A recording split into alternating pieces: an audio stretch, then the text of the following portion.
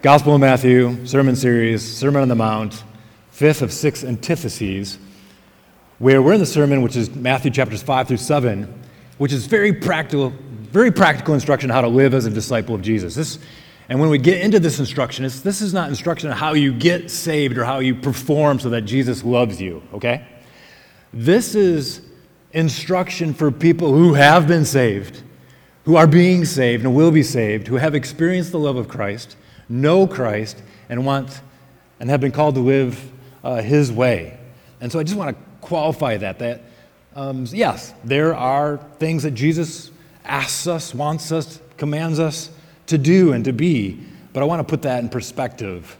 This is for people who have experienced the kingdom, right? This is experience who have said, Jesus, you are my Lord, and I need your salvation, and I want to live for you. The antitheses are these sayings where Jesus says, you have heard it said in the Old Testament, but I say to you. And with these six antitheses, he does not ever undermine the Old Testament, or he doesn't throw the Old Testament away. He upholds the Old Testament, but intensifies it. Or he upholds it and he gets to the inner heart and meaning of the Old Testament.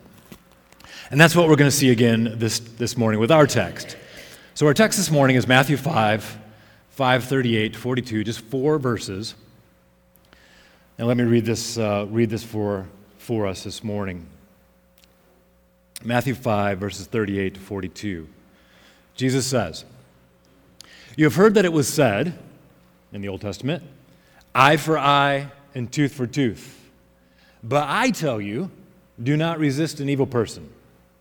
If anyone slaps you on the right cheek, turn to them the other cheek also.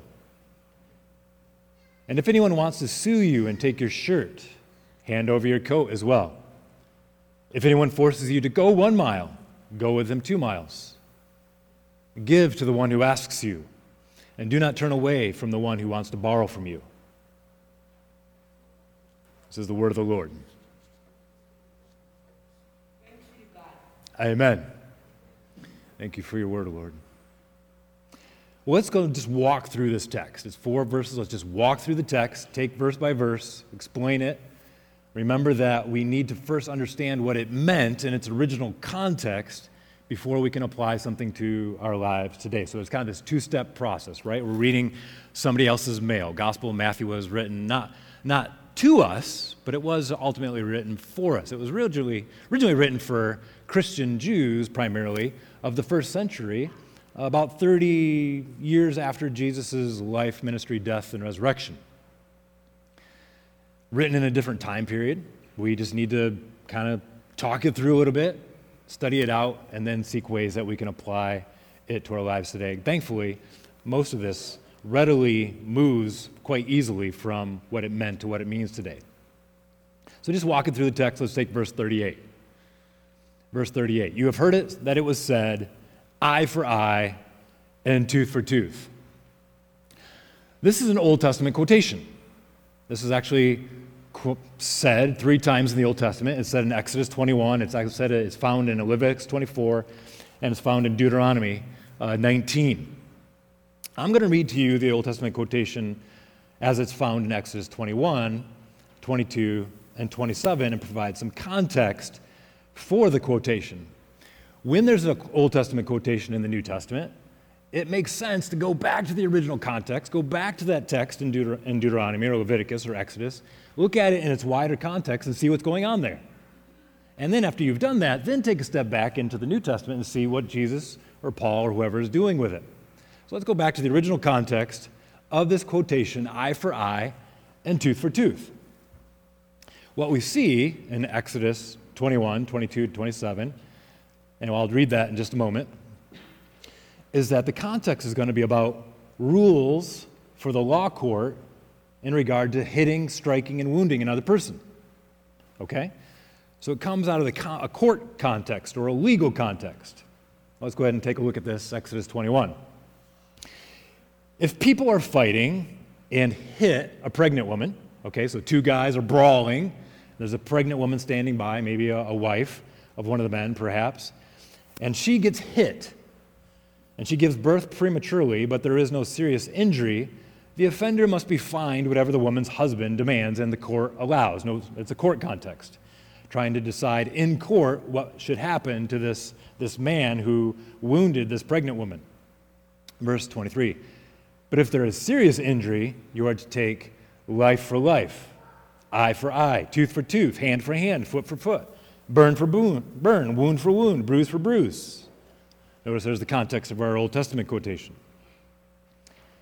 Verse 26, an owner, going on to another example, another illustration, or another case, an owner who hits or strikes a male or female slave in the eye and destroys it must let the slave go free to compensate for the eye.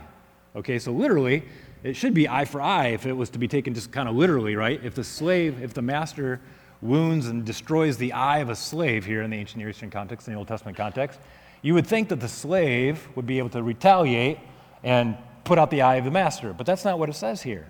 And so what we see here, it's not necessarily to be taken literally. See if we can get this thing to stay on my funny shaped ear. It's not to be taken necessarily literally, but there could be other ways of compensation, okay? So if a master destroys an eye, the slave must go free as compensation, as equivalent compensation. Verse 27, another case. An owner who knocks out, again strikes or hits the tooth of a male or female slave must let the slave go free to compensate for the tooth. So again, not literally the slave gets to return and retaliate and strike out the tooth of the master. Theoretically, I suppose that could be a possibility, but here, an equivalent compensation of letting the slave go free in compensation for what has been done to the slave is prescribed here. Okay? So actually, this text with striking and hitting and wounding and what the court should do all starts like 10 verses earlier, and I'm sparing you like the long text gives like several cases of what to do when somebody strikes somebody and they die, and it's intentional, that would be murder. Strike somebody and they die, but it's unintentional, what you do in that scenario. So there's actually like 10 verses other here in context of what to do, what Israel should do, what the law court within Israel should do to make sure that justice is done in the court of law and what justice looks like. Now, in the ancient Near East, eye for eye and tooth for tooth sounds brutal, but actually the idea is that this is the idea of lex talionis, we say, that the punishment must fit the crime. Justice. The compensation must be equivalent to the damage done. It is like a watershed in the ancient Eastern world from which the Old Testament comes. Because what would happen in the ancient Eastern world is that you got in a brawl, you fought somebody, you put somebody's eye out, guess what starts? Blood feud, right? Vendetta.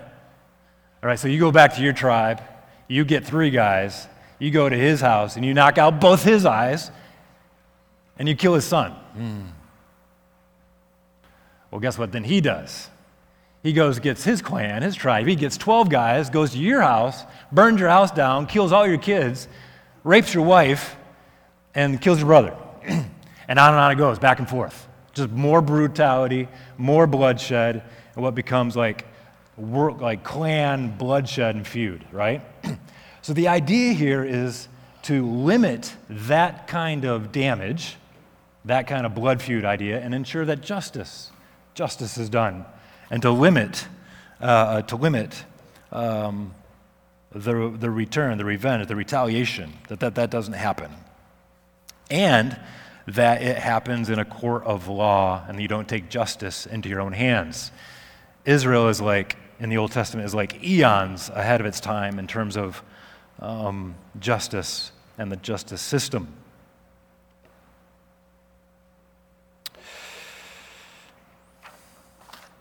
Okay, let's move on to our next verse.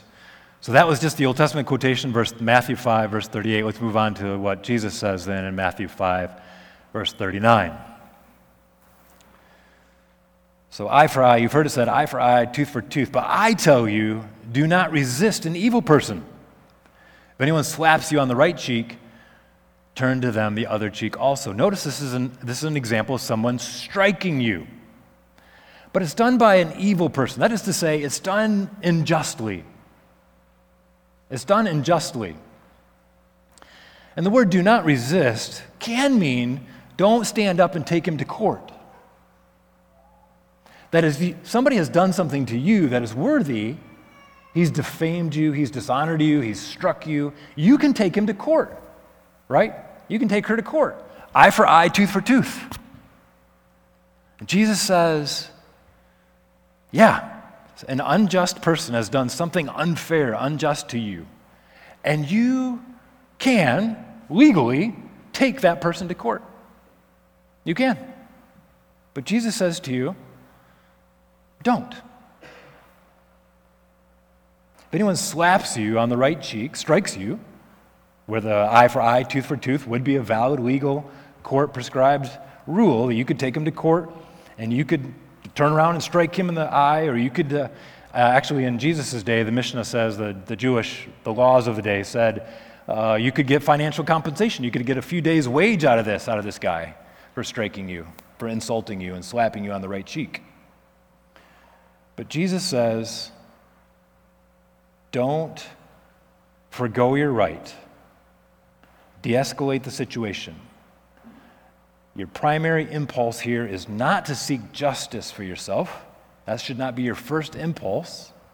Your first impulse in such a situation is to show mercy, even turning the other cheek as a sign of forbearance. What? And our first impulse when we are unjustly treated, right? I know it stirs inside of me when somebody treats me unjustly, unfairly. Right? I'm going to get them back. I'm mad. You've insulted me. Like you've done me wrong. And I'm going to get you right back. I'm going to nail you. And Jesus says, don't.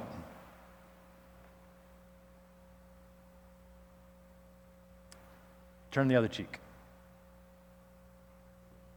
Show mercy. You could take him to court. You could. Don't. Forbear. Show mercy. So that's the first illustration. Verse 39. Turn the other cheek. Let's look at verse 40 as a second illustration of what this might look like.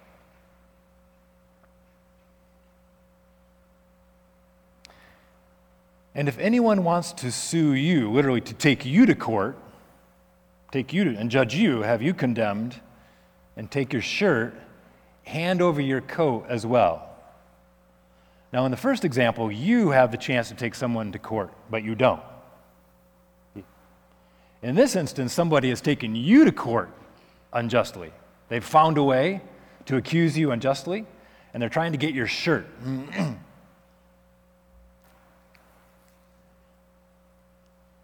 So, why a shirt? Well, a shirt is kind of like this tunic, like this long, and it looks like a night. I don't know if you're watching The Chosen at all or any of that, but there's long tunics. And then the coat or the cloak is the outer garment, kind of your jacket, your long jacket, something that keeps you warm at night. So you have this kind of this undershirt and then this overcoat or your cloak or your jacket. And the guy is suing you for your undershirt. And if he wins the case, guess what? What are you going home in? You're going home in your undergarment and your cloak. You're going home in shame and humiliation. And you have to wrap that thing around you to keep you from being utterly humiliated. Why a shirt? Well, I suppose this person could be really poor and doesn't have a shirt and needs one, and so he is wrangling to get your shirt. But it's more likely that he's out to get you. All right? This is another instance of somebody trying to get at you, using the law court system to get at you in an unjust way and trying to humiliate you. Completely unfair, right? Completely unjust situation. What's Jesus say to do? Now, the law says in Israel, if somebody falsely accuses you in court, whatever he threatened to do to you, this is Deuteronomy 19, whatever he threatened to do to you, you do to him. You get to do to him. So if he falsely accuses you in court and it's a murder charge, you can, if found out, if they realize that he's falsely accused you, you can turn it around and he will be judged and put to death. Or if he has accused you of stealing, if he has accused you of whatever you've been accused of, if he's falsely accused you in the court, he's committed perjury, you can turn around and do that to him. And that would be the case here. You could turn around instead, humiliate him, take his shirt, and cause him to walk away humiliated and dishonored in his underwear, walking home embarrassed. What does Jesus say to do? Take justice into your own hands, fight for your own rights, which is legitimate. You do have rights. Justice is a thing. Justice is real. Jesus says, hand your cloak over as well. Show mercy. Show forbearance.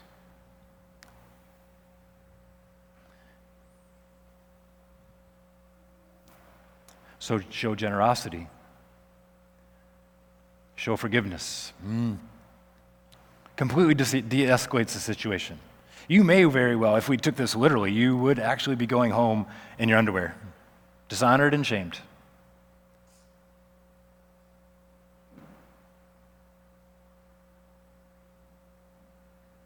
Jesus says, instead of turning the tables and gaining vindication for yourself in court, eye for eye, be wronged. Go a step further and give your cloak to the person showing kindness and mercy. Or in other words, love your enemy. Let's take a look at another illustration. There's actually 4 illustrations here. Jesus gives 4 examples. Let's go to verse 41 and look at our third example. If anyone forces you to go 1 mile, go with them 2 miles. Remember that in Jesus' day, Judea was an occupied province of the Roman Empire. The Roman Empire ruled and occupied the land Jesus lived in, and Jews deeply resented this tyrannical oppression and imperial rule, this occupation. Part of this occupation was that Roman soldiers, if you're walking down the road, Roman soldiers who have heavy equipment could commandeer you, compel you, force you on the spot, no matter what you're doing, no matter where you're going, no matter how important you were, high standing or low standing as a Jew, could immediately stop you in your tracks and say, carry my gear for the next mile. No ifs, ands, or buts.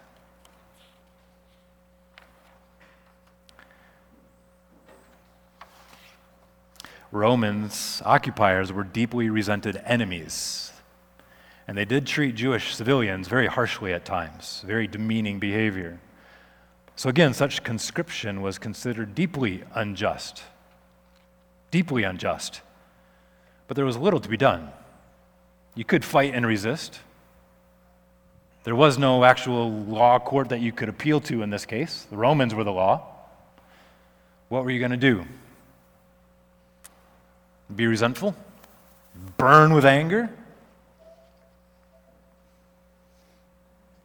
Jesus says, go the extra mile. What?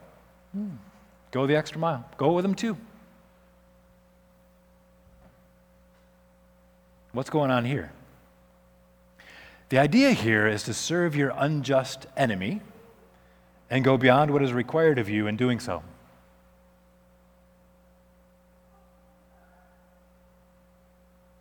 Serve even my enemy? Care for even my enemy? Even the Roman occupiers? Be generous, even to them. They don't deserve it.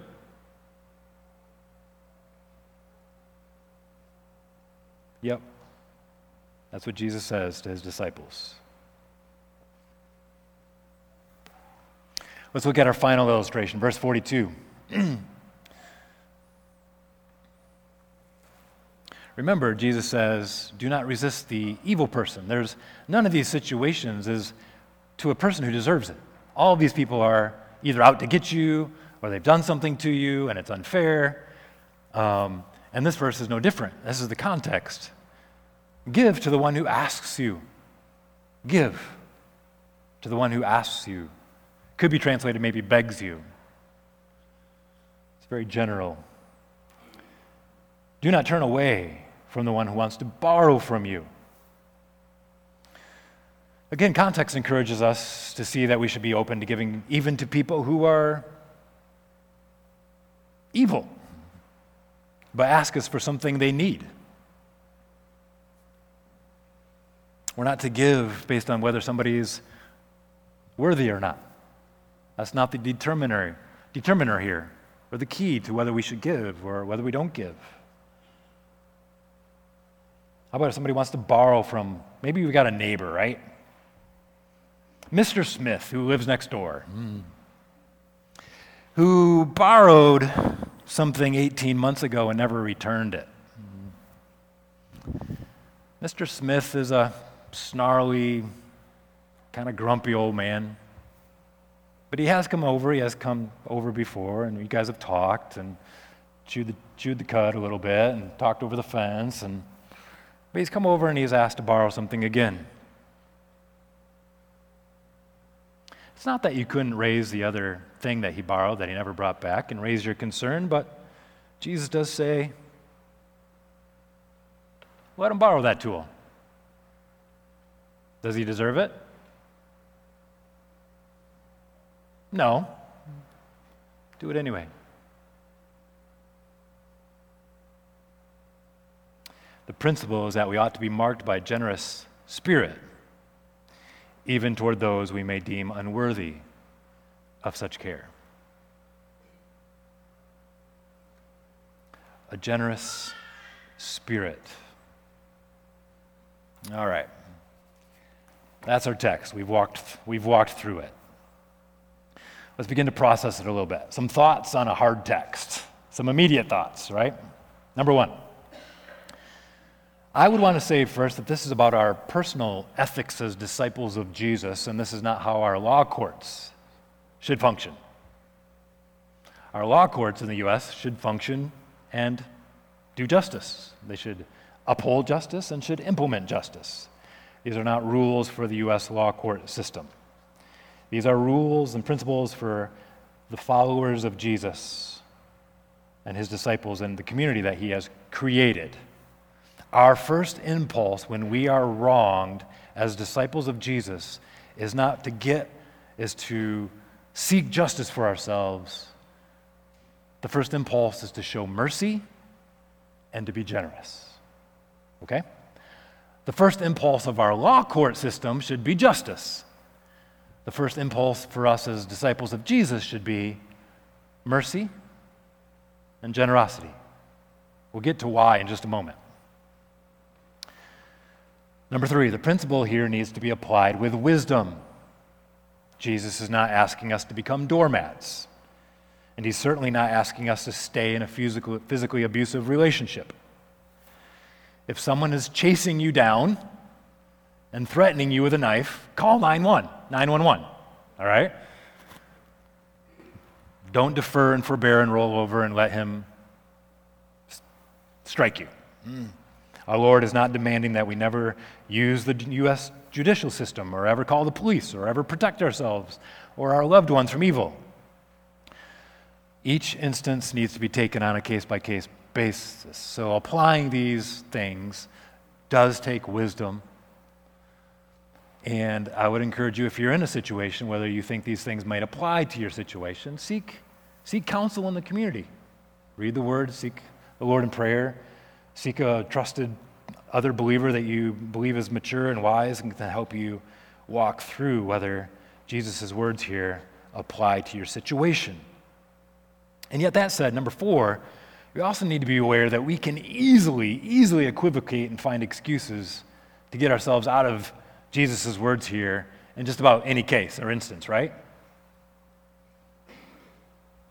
So we need to know that about ourselves, that we easily self-deceive, we easily justify ourselves.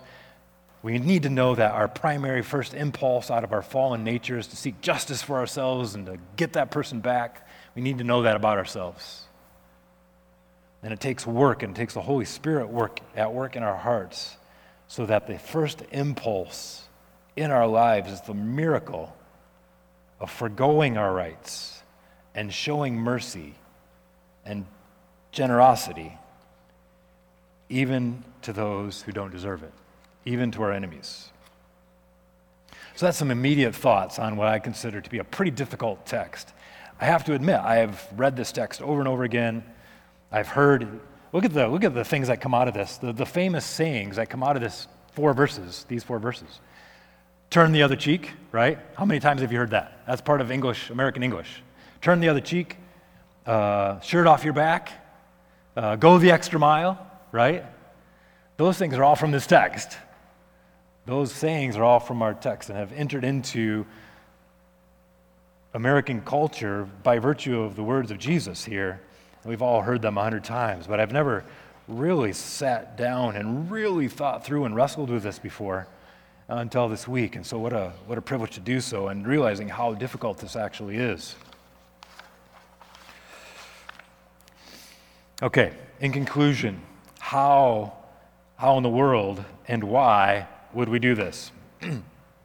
Our world is fallen and broken. It's a dog-eat-dog world out there. It's ruthless. It's self-centered. Loads of people who are selfish and hardened in heart who take advantage of us if we were to do this. How could we possibly survive in that world out there if we put these things into practice? Isn't this impractical? How can we endure a cruel world that will take advantage of us if we were to actually try to do these things? Well, I have a few thoughts in conclusion, 3 to be exact. Number 1, first, these commands of Jesus are not naked, raw demand, right?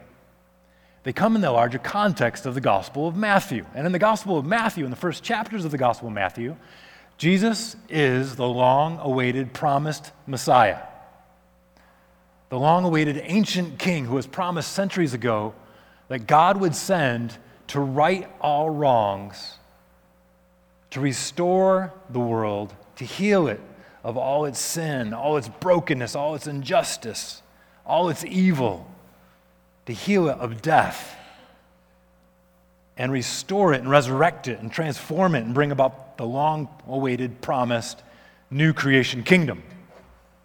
Jesus is that person. He's not just a teacher saying, he's not a Buddha, right? He's not a Buddha offering moral platitudes or a stoic how to get through this cruel world with no ultimate solutions to this world. He is saying, I have brought the kingdom. I am bringing the long-awaited kingdom. I am bringing the new creation. I am Emmanuel, God with us. And in my own person and in my own work, I have launched God's new creation project. I'm making all things new. We live between the creation and new creation, right? And Jesus is the one that's restoring all things and bringing that new creation. And he promises that for us. He promised to resurrect us, and he promises to resurrect the world and give that inheritance to us forever. And what he's saying now is the way that I'm asking you to live now is the way that you live then. I'm asking you to be new creation people now in the present. I'm asking you to live as kingdom people now in the present. To bring the future now into this fallen and broken world, where the primary impulse is not revenge and justice, but the primary impulse is mercy and love and generosity. Not that justice is done away with. Justice undergirds everything. The home of the new creation is the home of righteousness, the home of justice, says 2 Peter 3. But justice is not the primary impulse of the heart of God. Justice is not the primary impulse of the heart of God. Generosity and mercy and love is what God first thinks of. When God first stumbles, or somebody stumbles into Jesus, the first thing he thinks of is love. The first impulse of his heart is mercy. Why? Because that's the new creation. That's what it's going to be like when we are there. Generosity, kindness, love. Not revenge, not retaliation. And it's not primarily even justice as the first impulse of God's heart, though justice is real and justice is needed. And justice will be done. That brings me to number 2. We can live this way because we live in light of the future. We can live this way now, the way Jesus calls us to, in light of the future. We know that this is a temporary, dark world that we live in now. He's promised to make all things right and all things new. We can be wronged now because it will be righted then. We can be wronged now because it will be righted then. You don't have to take vengeance for yourself. Vengeance is mine, I will repay, says the Lord. Vengeance is mine, I will repay, says the Lord. That's Deuteronomy 32, and that's Romans 12.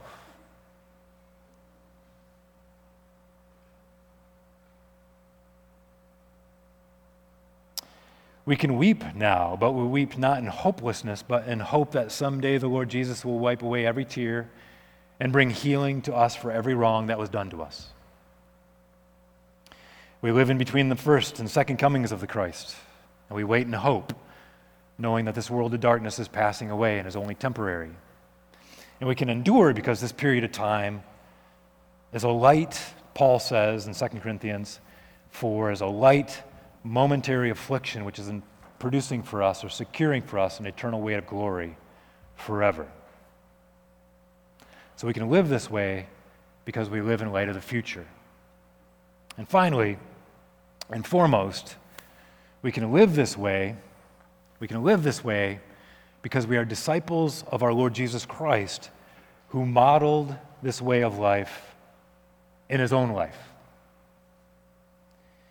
Jesus modeled mercy and generosity while being treated unjustly, ultimately demonstrated at the cross, where evil, unjust men condemned him, the innocent one, in a rigged trial, and sent him to experience one of the most horrific forms of execution ever devised by the cruel heart of man. And he went to that brutal cross willingly, out of great mercy, and out of lavish generosity, and out of profound love for them, his enemies, so that he might die in their place. He might die in their stead. The righteous for the unrighteous, the just for the unjust, the godly for the evil, that he might serve as an atoning sacrifice for them, that they may be forgiven and cleansed. You know what Jesus could have said? He could have looked at the cross and said, "Forget it. I'm done. Let them rot. Let them go. They're so evil. They're so twisted. They're so unjust. They're so unworthy. They hate me so much. They hate God so much. They hate my Father in heaven so much."